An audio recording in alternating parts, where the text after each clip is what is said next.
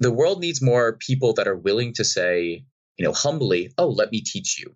You've got some living yet to do. I won't give up on you. See these machines. Welcome, guys and gals, to the Mad Talks podcast. I'm Roger Nairn. And I'm Connor Beaton. This podcast brings together the best thought leaders, teachers, and extraordinary individuals to teach and mentor you on how to be a top performer in life, love, and business. Imagine having experienced mentors with decades of wisdom delivered right to your ears. We talk about purpose, legacy, influence, love, sex, success, and so much more. Don't forget to leave us a review, subscribe, and join the thousands of other change makers in our community on Facebook or go to mantalks.com. But first, before we get started, we've got some exciting news in Mantalks land right now. There is so many things happening, so many balls in the air. It's awesome. Connor, why don't you kind of explain to us some of the exciting things on the horizon? All right, so Mantalks family, really quick. We're gonna make this simple. We could definitely use your help. We have an event coming up on August 22nd in Toronto. That's going to be hosted by Samsung. It's going to be cool. It's going to have virtual reality devices in there that you can go and play with. So that's August 22nd. So go to the Mantalks site to pick up your tickets. Yeah, you can check that out. And then we're launching in Miami. Woo woo, Miami! Benvenuto a Miami. So isn't that Will Smith? I just quoted Will Smith, didn't I? Yeah. So we're launching in Miami August 29th.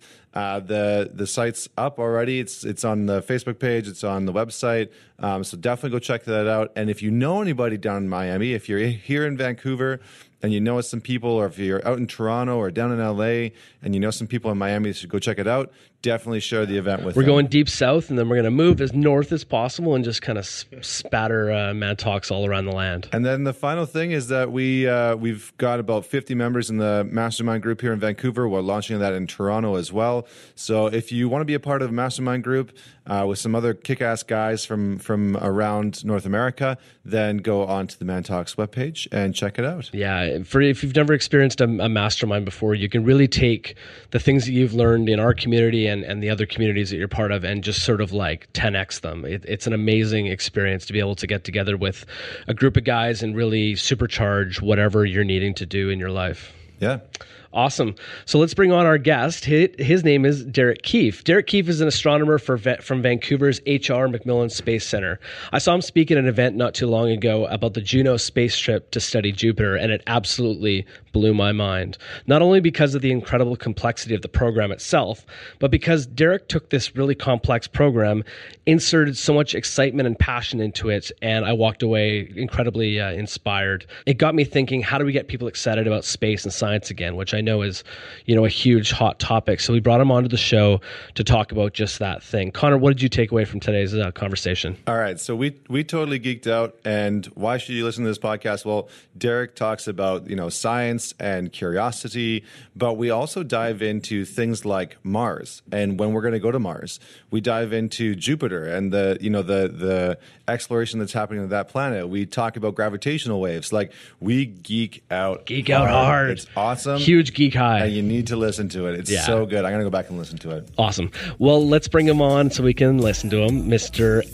Derek Kief. Hey, Derek, welcome to the Man Talks podcast. Thanks so much for joining us. Thank you for having me. Before we get started, we always like to ask our guests the same question, and that is, can you tell us a defining moment for you as a man? That's a tough one just because there are so many defining moments there. But it would probably have to be my coming out, and not necessarily my coming out to my friends, to my family, but to myself.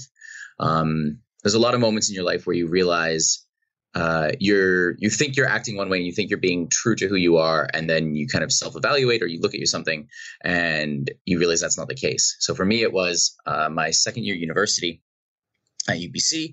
I was, I hadn't been dating anyone or of any kind. And it was that moment of, I don't really know who I am. I know who I am in terms of rationally in that respect of I'm interested in certain things, I'm passionate about certain things, but I don't know where my life will lead with another person. And I don't even know who that person is. If it's a guy, if it's a girl, if it's, who knows? And so there was this long time where I kind of sat down for a prolonged period of time, started talking to myself, I guess, at night, which sounds a little crazy, but it was one of those moments of, really self-reflecting and trying to figure out who I was and where I stood with myself. And it was a lot of hard. It was very hard, I guess, for me in the respect of trying to figure out who I was with labels.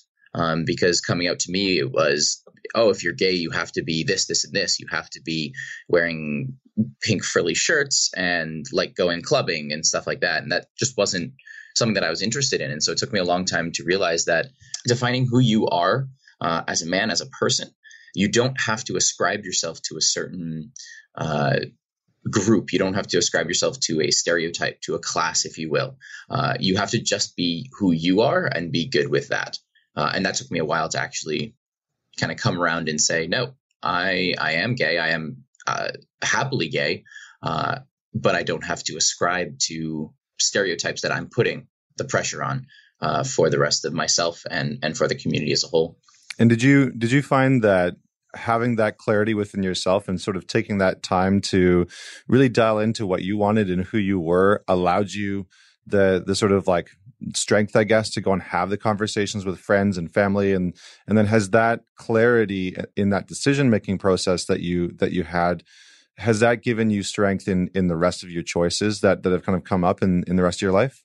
Oh, 100%. My best friend, Cheyenne, she was the first person that I came out to. And I literally texted her one night and I was like, nope, I need to talk to someone. Because I'm very much so I internalize it, I think about it, and then I need to talk to someone. It's not just like it can sit there. So was like, hey, Shy, what are you up to? She was going to class at the time. And she said, yeah, come walk with me to class. And so we were walking to class and I was like, I want to tell her I'm into dudes. The entire conversation as we were walking, I mean, we're best friends. So it just kind of continued along the vein of what friends talk about. So we just talked about our days and laughed and had a good time. And we got to her class and she's like, wait, you wanted to tell me something. And at that moment, it was this kind of hesitation of, oh, shoot, I forgot that there was another purpose to this whole conversation. And then I was like, yeah, Shy, I'm into dudes. And without missing a beat, she's like, that's awesome. Do I get to meet the guy? Like, is there a guy? And I was like, no, there's not. But I'm into dudes. She's like, it's totally cool. Like, I love that you can be honest with yourself. You can be who you are. And the interesting thing was that our relationship only grew. It only got closer because of that idea of I opened up who I was. I was able to look at myself, analyze who I was, and be true to that. And then my friends as a whole, across the board, have been supportive, and even more so, the idea that I can open up and trust them in that way has brought me closer across the board to everyone, including my family members. I have a very, I guess I'm beyond elated that my coming out story, the hardest hurdle that I had to overcome was myself. I have an amazing friend group, amazing family that's extremely supportive. And it was just in my mind in reconciling that I don't have to be a stereotype. I can be who I am, and still be gay, be a scientist, be whatever it is. Scientists often get knocked for being antisocial or awkward or nerdy and stuff like that. And I'd say, embrace it. That's who you are. That's powerful for you. You don't have to be, the quiet guy that sits in the corner. If that's you, that's totally fine.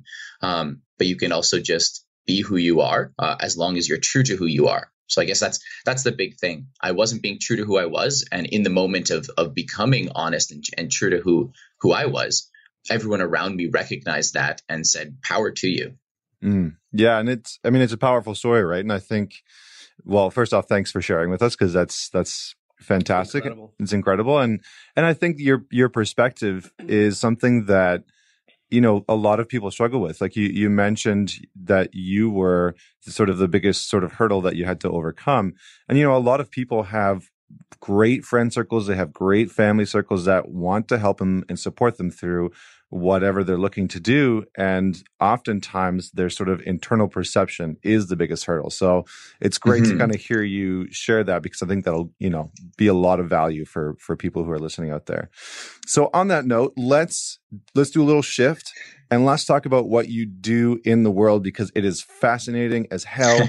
And I cannot wait to dive into this. So give our listeners a little bit of insight into what you do in the world. Totally. So I'm the astronomer at the H.R. McMillan Space Center here in Vancouver, British Columbia. And my job, the day-to-day on my job is all over the board.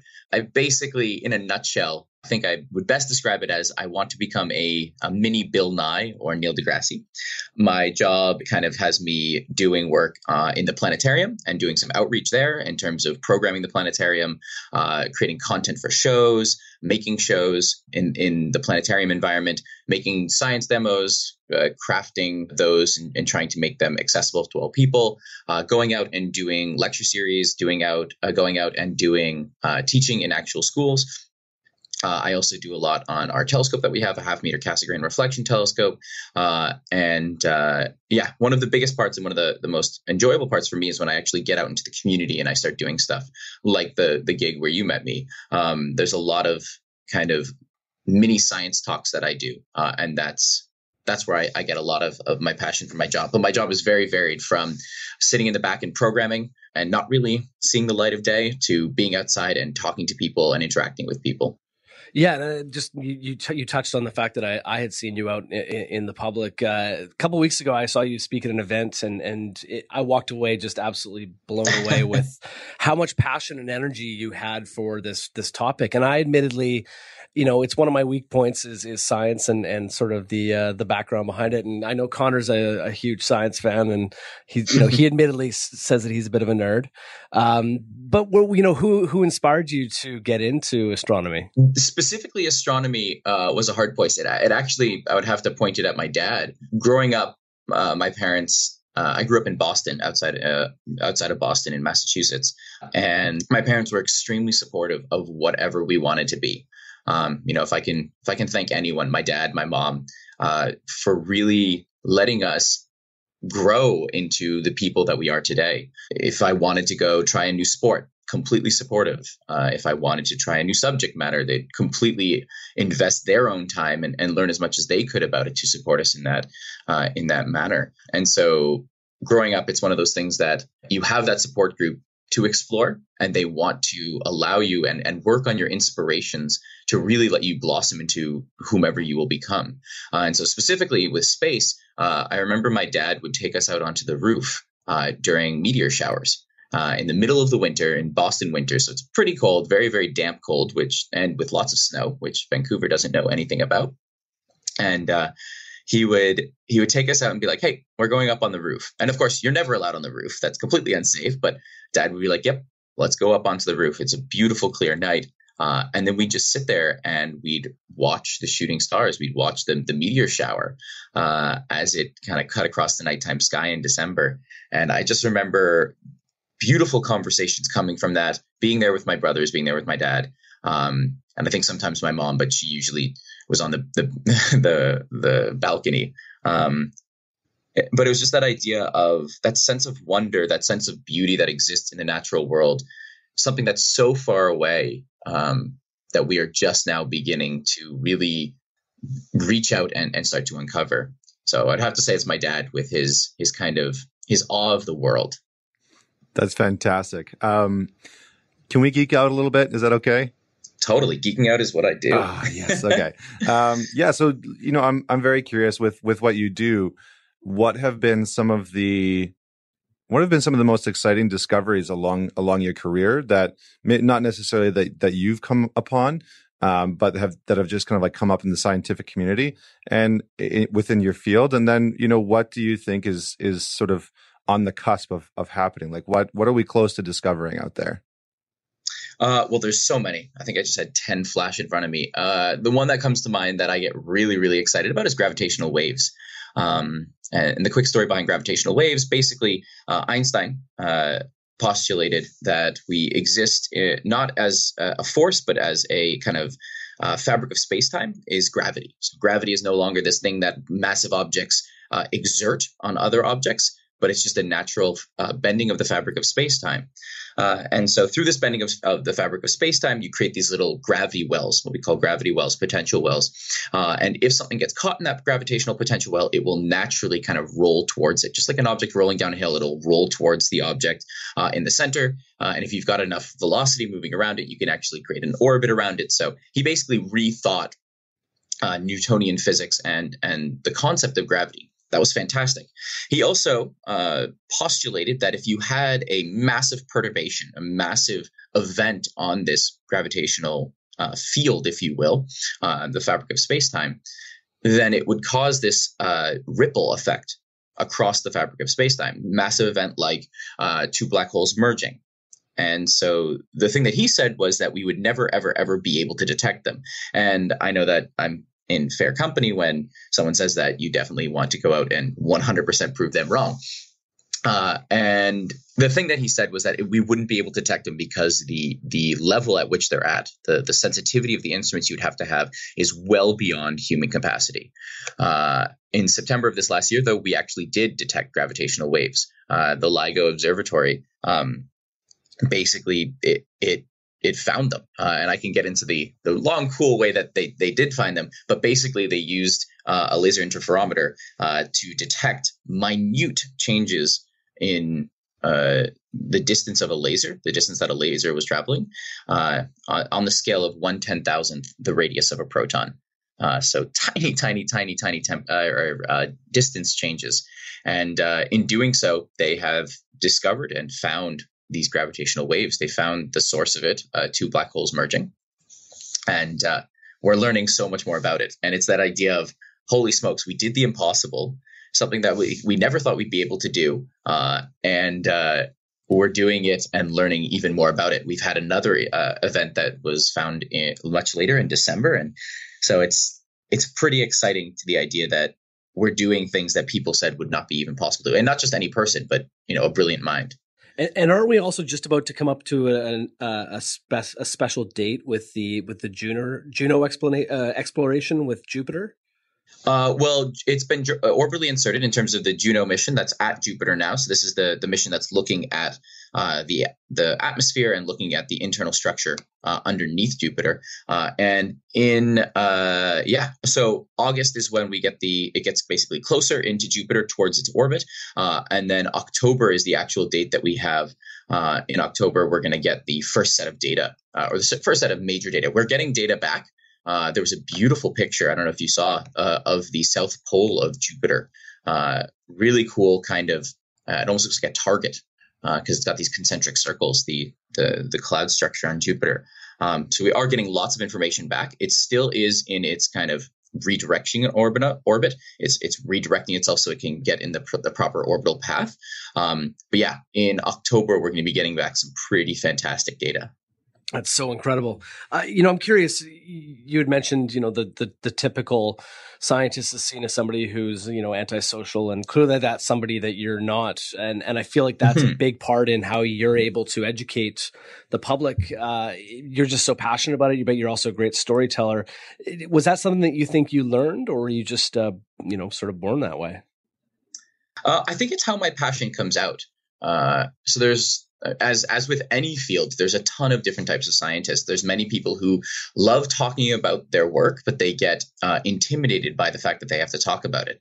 To me, that's what I love. I get the chills running up my spine whenever I start talking about something that's super cool, and I get really, I talk really quickly and loudly, and I get all fervent with my hands.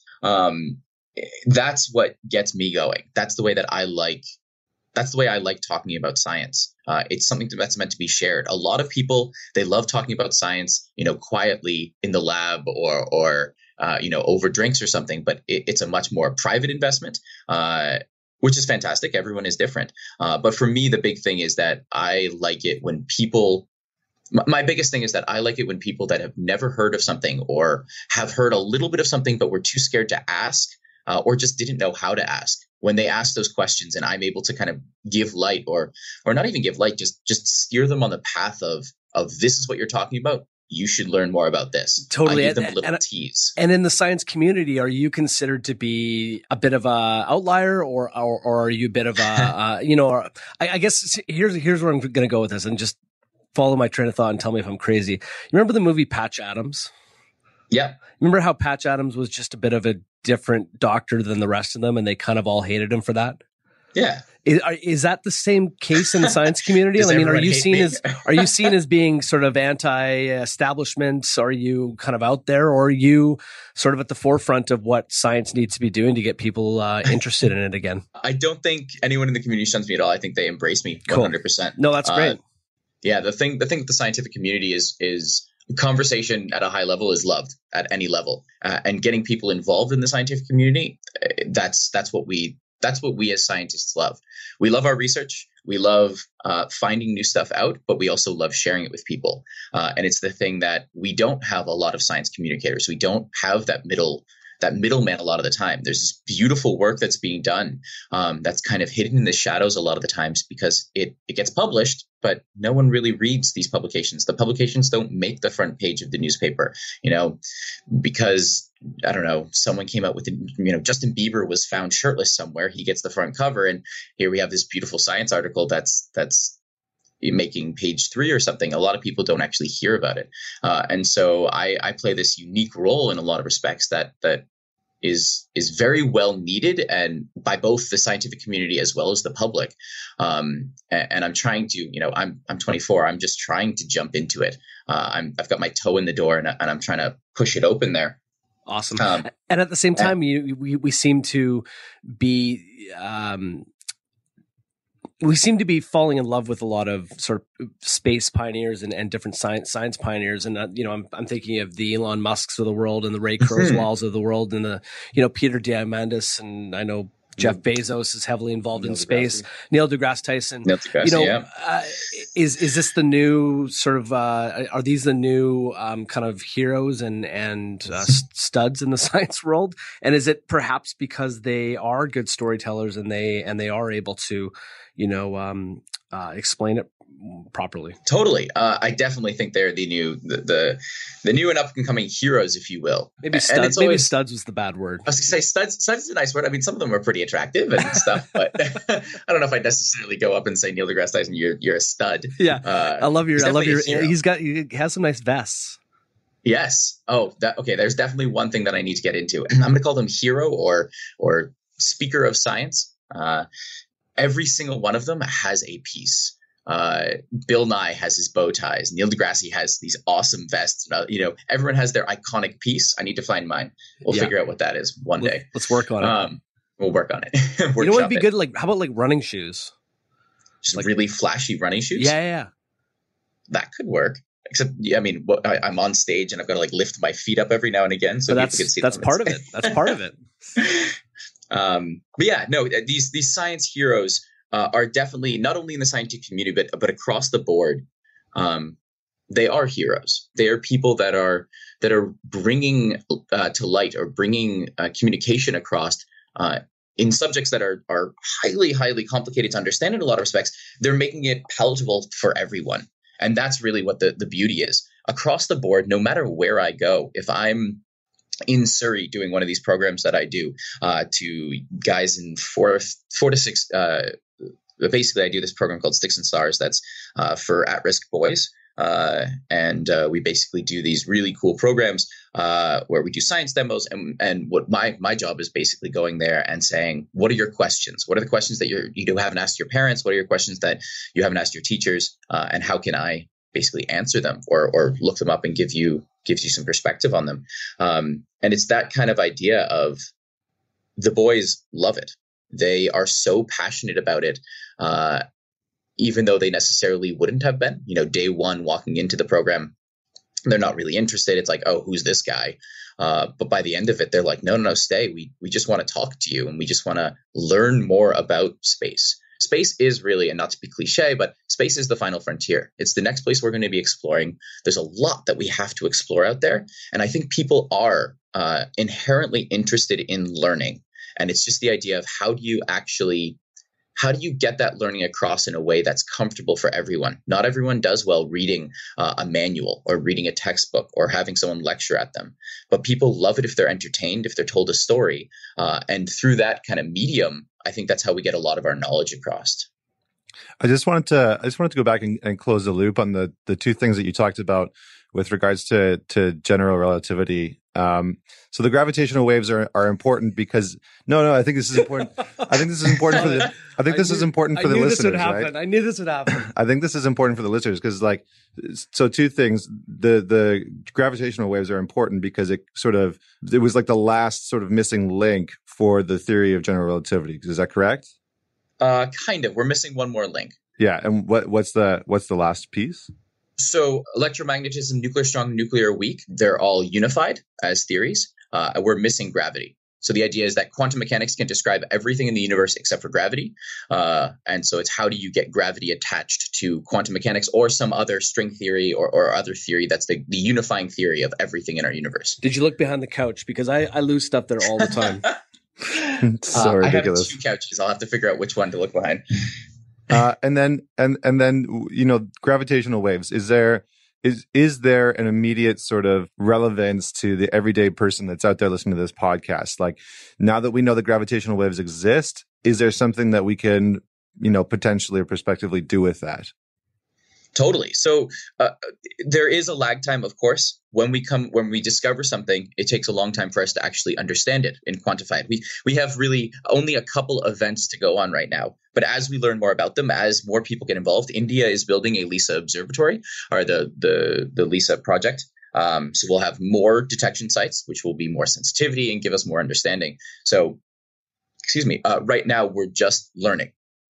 So right now, for the public in that respect, there's no, yes, we're not getting a warp drive made of gravitational waves next week, but we're definitely on our way to understanding the fabric of space-time more and being able to manipulate with it.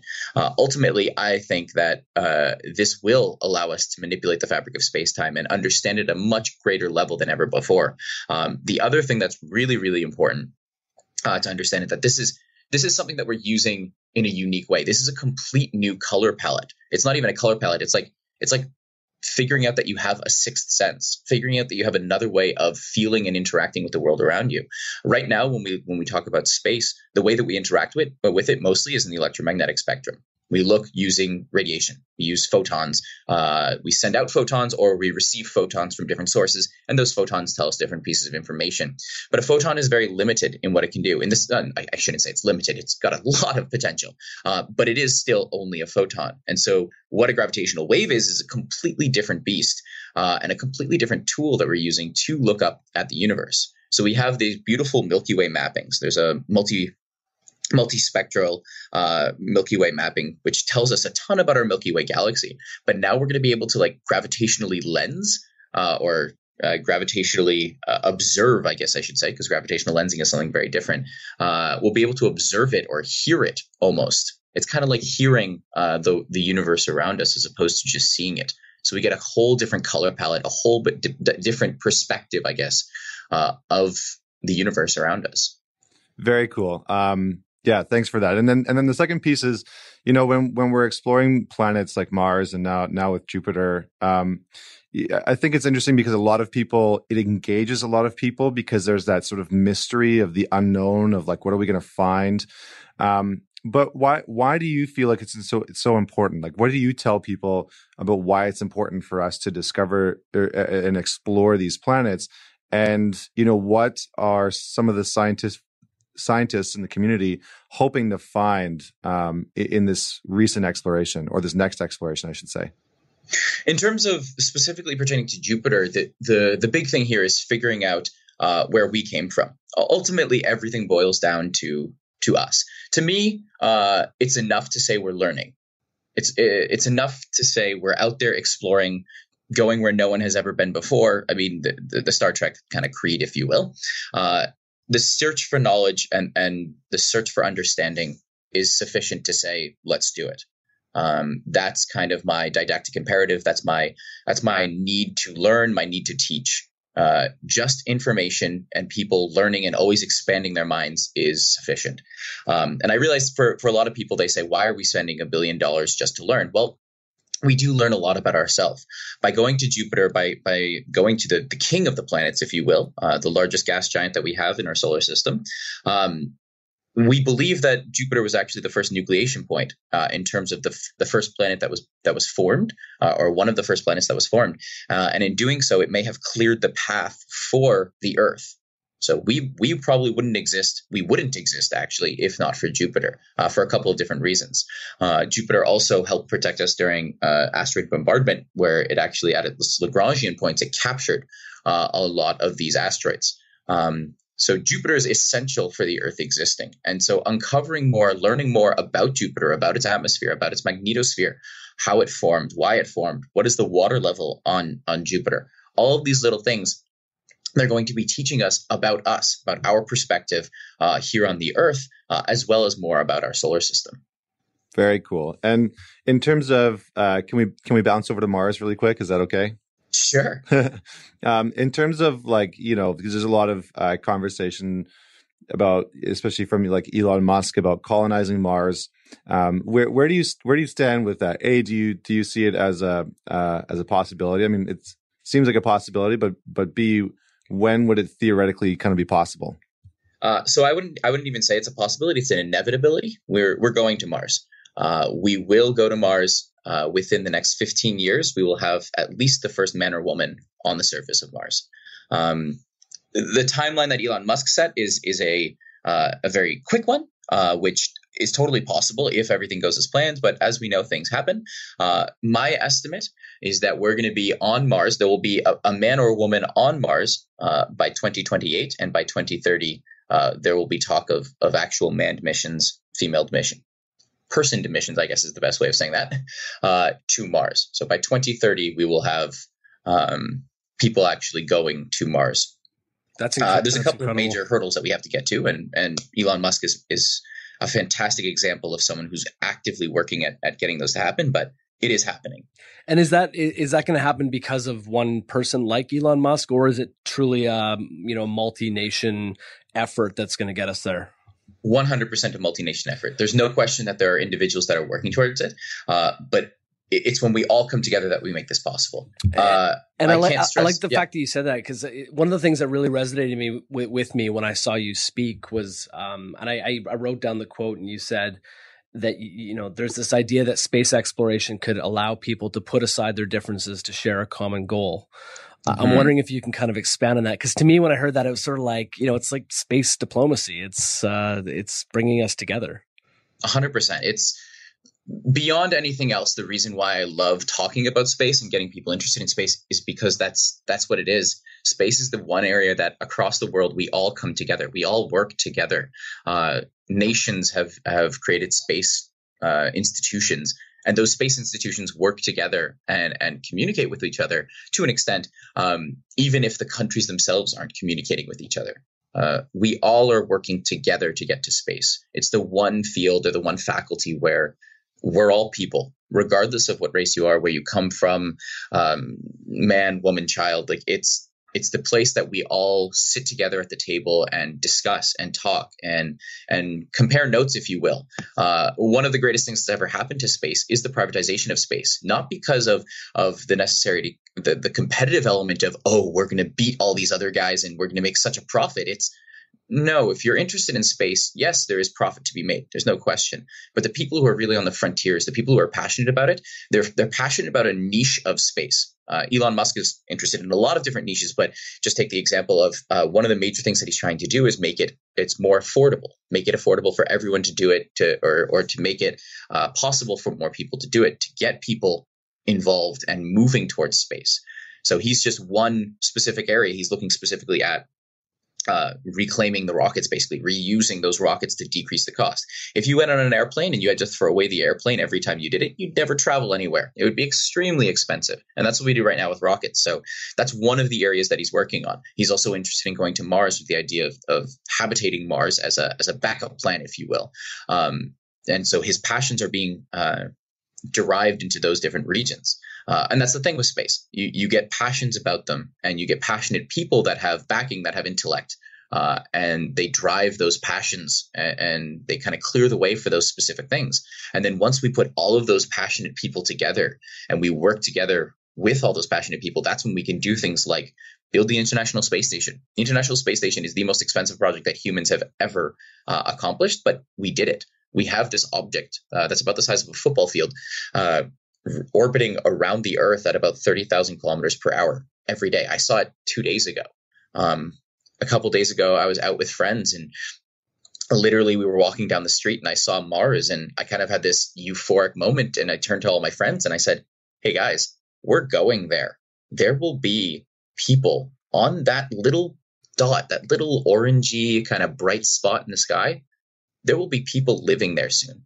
You or I could be saying, hey, let me call up Mars for a bit and, have a little Skype conversation, albeit, a delayed Skype conversation because we don't yet have the ability to process things faster than the speed of light. But we could have a conversation with the people that are on that little dot that's all the way out there. We're going to start to wrap up a little bit soon, but one of the questions I wanted to ask you is how do you stay as curious as you are, and how important does curiosity play, in your life? Everything interests me. I guess that's my big thing. Shai, one of my friends, she coined me wildfire. I get really excited about a lot of different things. You can talk to me about space, but you can also throw in there and talk to me about sports even, or I'm starting martial arts up again. And I love, and you're a singer. You're a singer, aren't you? I'm a singer as well. I sing with Corleone. Yeah. So, and yeah, that's one of the actual beautiful areas that I get to bring all of the things that I like together. I like so many different things, and I love it when people get interested in things that I'm interested in, or I see people that are interested in things. A lot of my friends have, or one thing that's in common almost across the board with my friends is that they're extremely passionate people about certain things. One of my friends is an animator, and he loves animation. One of my friends is a gardener and horticulture. And we've had many conversations just talking about herbs and how horrible I've got a little balcony here, and my little balcony garden is not doing so well. So he's chastised me. And so it's this beautiful conversation of people are passionate about things. It's finding those passions and really bringing them out. That's the big important question. How do you get people passionate about things? How do you allow people to be passionate about things? Because that's one of the issues that I see. And in the interval flow and the questions that you sent me, there's one question that was talking about what is the biggest challenge about being a man and being a person. And it's emotions. I find it's being true to who you are and being emotional. I read this fantastic article the other day that my friend posted on Facebook about people aren't in touch with their emotions. If you're walking on the street, if you're buying groceries, and you ask them, "How are you?" It's not like they're actually asking, "How are you?" It's a colloquialism. It's a hi. It's a way to say hello. Everyone says, "Oh, how are you?" "Good." "How are you?" "Good." And then you walk along your merry way. We're distanced from our emotions as people. And I think when we embrace our emotionality, when we embrace you know what, I'm fantastic. I read this awesome article the other day about this, or you know what, I'm kind of under the weather, but I'm excited for this thing that's coming up. And actually being honest about that kind of thing and figuring out what makes you happy, what makes you passionate, what makes you excited. That's when you start to get curious and get interested in exploring all these other things. My dad has a funny story about me. He would always be like, "Where's Derek?" When I was younger. And oftentimes they'd find me like literally in an anthill. I saw an anthill and I was following these ants to their anthill. And then I started to slowly like follow them and just watch them. And I wanted to like dissect into the anthill. And I felt bad that I would be destroying their home. And then that led me to following these birds that I saw. And literally my dad's like, "You just were scatterbrain of, I'm looking at this, I'm so interested in this. And then, oh, but that's interesting too. I want to go figure out that." And so hours later, he'd find me like up a tree looking at a nest or something.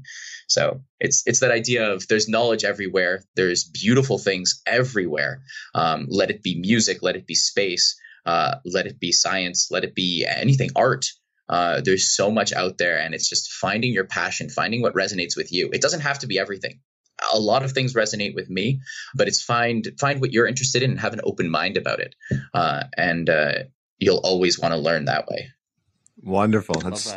Yeah, it's really powerful. It made me think about my childhood and digging around in the backyard and getting in constant trouble because I was always digging stuff up.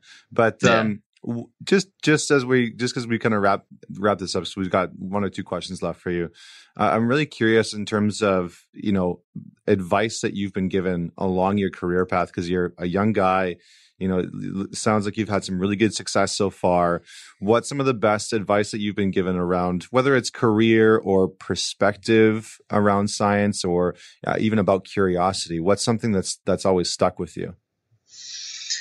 I guess beyond anything else, be curious. If you have a question, if you have something that you don't know or are interested in learning about, do it. The lab that I was working on, Joshua Folk was a fantastic supervisor. And one of the things that really resonated with me with that was we would have conversations and they'd go off onto tangents, and it wouldn't be pertaining to the quantum devices that we were talking about, but these conversations would lead to these places that were beautiful and wonderful and really I'm trying to figure out how to describe the sensation. It's this sensation of you're having a conversation, the conversation ends, and your mind just feels like mush. It's this kind of euphoric sensation of there's so much that my brain is processing, and I don't necessarily understand it all, but I've learned something. And it's that curiosity. It's the striving for that sensation, that high, if you will, a runner's high, a geek high. It's striving to find those moments where you are expanding your brain, you are learning more, and never, ever being ashamed of asking a question, of not knowing something. If I don't know something, I say it up front. Hey, I don't know about that. And then people are like, oh, well, let me bring you up to speed. Let me teach you something. Because that's something that the world needs more of. The world needs more people that are willing to say, humbly, oh, let me teach you.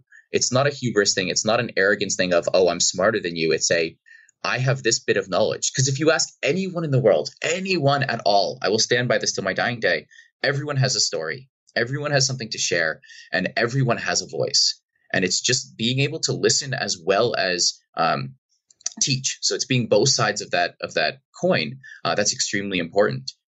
Every interaction I have with a person, I try to leave them with something, and then I try to have them leave me with something. And it's that sharing, it's that mutual kind of investment in humanity that I think makes everything very important. And it does all stem from curiosity. It's what's your story? What's my story? And how can we just learn more about other people, the way they live, they think, and the world around us, the scientific world in general. You know a ton about biology. I know a ton about physics. Let's communicate and have a wonderful dialogue. So on that note, really quick, I have two quick questions for you. Quantum computing, what's your stance on it, really quickly? It's fantastic. It's misunderstood. People think of quantum computing as a replacement for computing. It is not in the general case. Quantum computing has very specific applications right now. It may in the future be open for everyone, but it's a fantastic new technology that we're working on. Wonderful. And then what is, as an astronomer and a physicist, what does your definition of success look like? Because you're sometimes dealing with very abstract things. So what, how do you define the parameters of success within your day-to-day basis? That is a really tough question. Success is one of those things that I struggle with, because I would consider myself a fairly successful individual, but a lot of the times I feel like I'm fighting against the world in this ever seeming tide of, what am I leaving behind? Where am I going? Success is the ability to see a smile on someone's face, the ability to get that twinkle in their eye of that really inspired me. I've had days where I was feeling kind of crummy, and I'll be talking to a class, or I'll be lecturing somewhere, and then having someone come to me afterward and be like, that really blew my mind. That really put me in a place that I have never been before. That's success for me. Touching one person's mind, bringing them to a place that they've never been to, having people say, hey, I've always wanted to learn about that, and you made that possible. That's success for me. Bringing something to someone else. It's not monetary. It's not any of these other values. Success is the ability to share an experience with someone that they haven't had, or share knowledge with someone that they don't know about, and be able to really have them embrace that and get joy out of that. I love it when, after I've given a talk, people are smiling. A lot of times people give a talk and it's kind of okay, let me check my phone, time to go. But no, when people are smiling, when people are engaged, when people are actually interested, that means that I was successful in inspiring them in some way. And that's really what I try to do. I inspire people that science is not this big scary thing. It's this beautiful, wondrous creature that we just have to learn more about, and you can find fun in that. Wow. Well, I think you're doing an incredible job of that. And like I said, that's what got me inspired to have you come on the show and share your experience with everyone. And we really, really appreciate having you on the show. What's the best way that people can get a hold of you or learn more about you? Totally. I'm always down to grab a coffee. I love talking to people. Shoot me an email. My email is dkeef12@gmail.com, and you're more than welcome to email me anything. Or come by the Space Center sometime and just ask for me. And I'm more than happy to have a conversation with you. Perfect. And let's give a plug for the Space Center. What's something cool and exciting that's coming up at the center? Oh, I'm so excited. We have actually in September, October, November is dedicated to science fiction versus science fact, or it's the science fiction world that we're opening up. We're getting an exhibit on Star Trek. We're going to be having a dialogue between Star Trek versus Star Wars. We're going to be having a whole bunch of stuff that's basically looking at all these fantastical worlds that we've created and what is the science behind them. You should see Connor right now. Connor has a geek eye. Good. We have a whole bunch of events that are surrounding that. We've got a couple of night events, adult only events, where we basically have a beer and talk about, which is, I think we're debating the captains, two of the captains, probably Picard and Kirk, who's the better captain kind of thing. Yeah, we're gonna have a whole bunch of really great events around science fiction, science fact, what's real, how can we make it a reality, where is science going? So awesome. A little bit of nerd, a little bit of geek. And how can they learn more about that? Go onto our website, search for H.R. MacMillan Space Center, and find us out on there. Awesome. And for our listeners out there, you can learn more about Man Talks itself by going to mantalks.com. For more podcasts, blog posts, we've got a lot of amazing new articles up there and information on all of our events, which are coming up soon. Of course, please subscribe to us on iTunes, and please leave us a review. It goes a long way to make sure that our podcast gets into as many ears as possible. Thank you so much for listening to the Man Talks podcast. Catch us next week for another inspiring conversation with an inspiring man.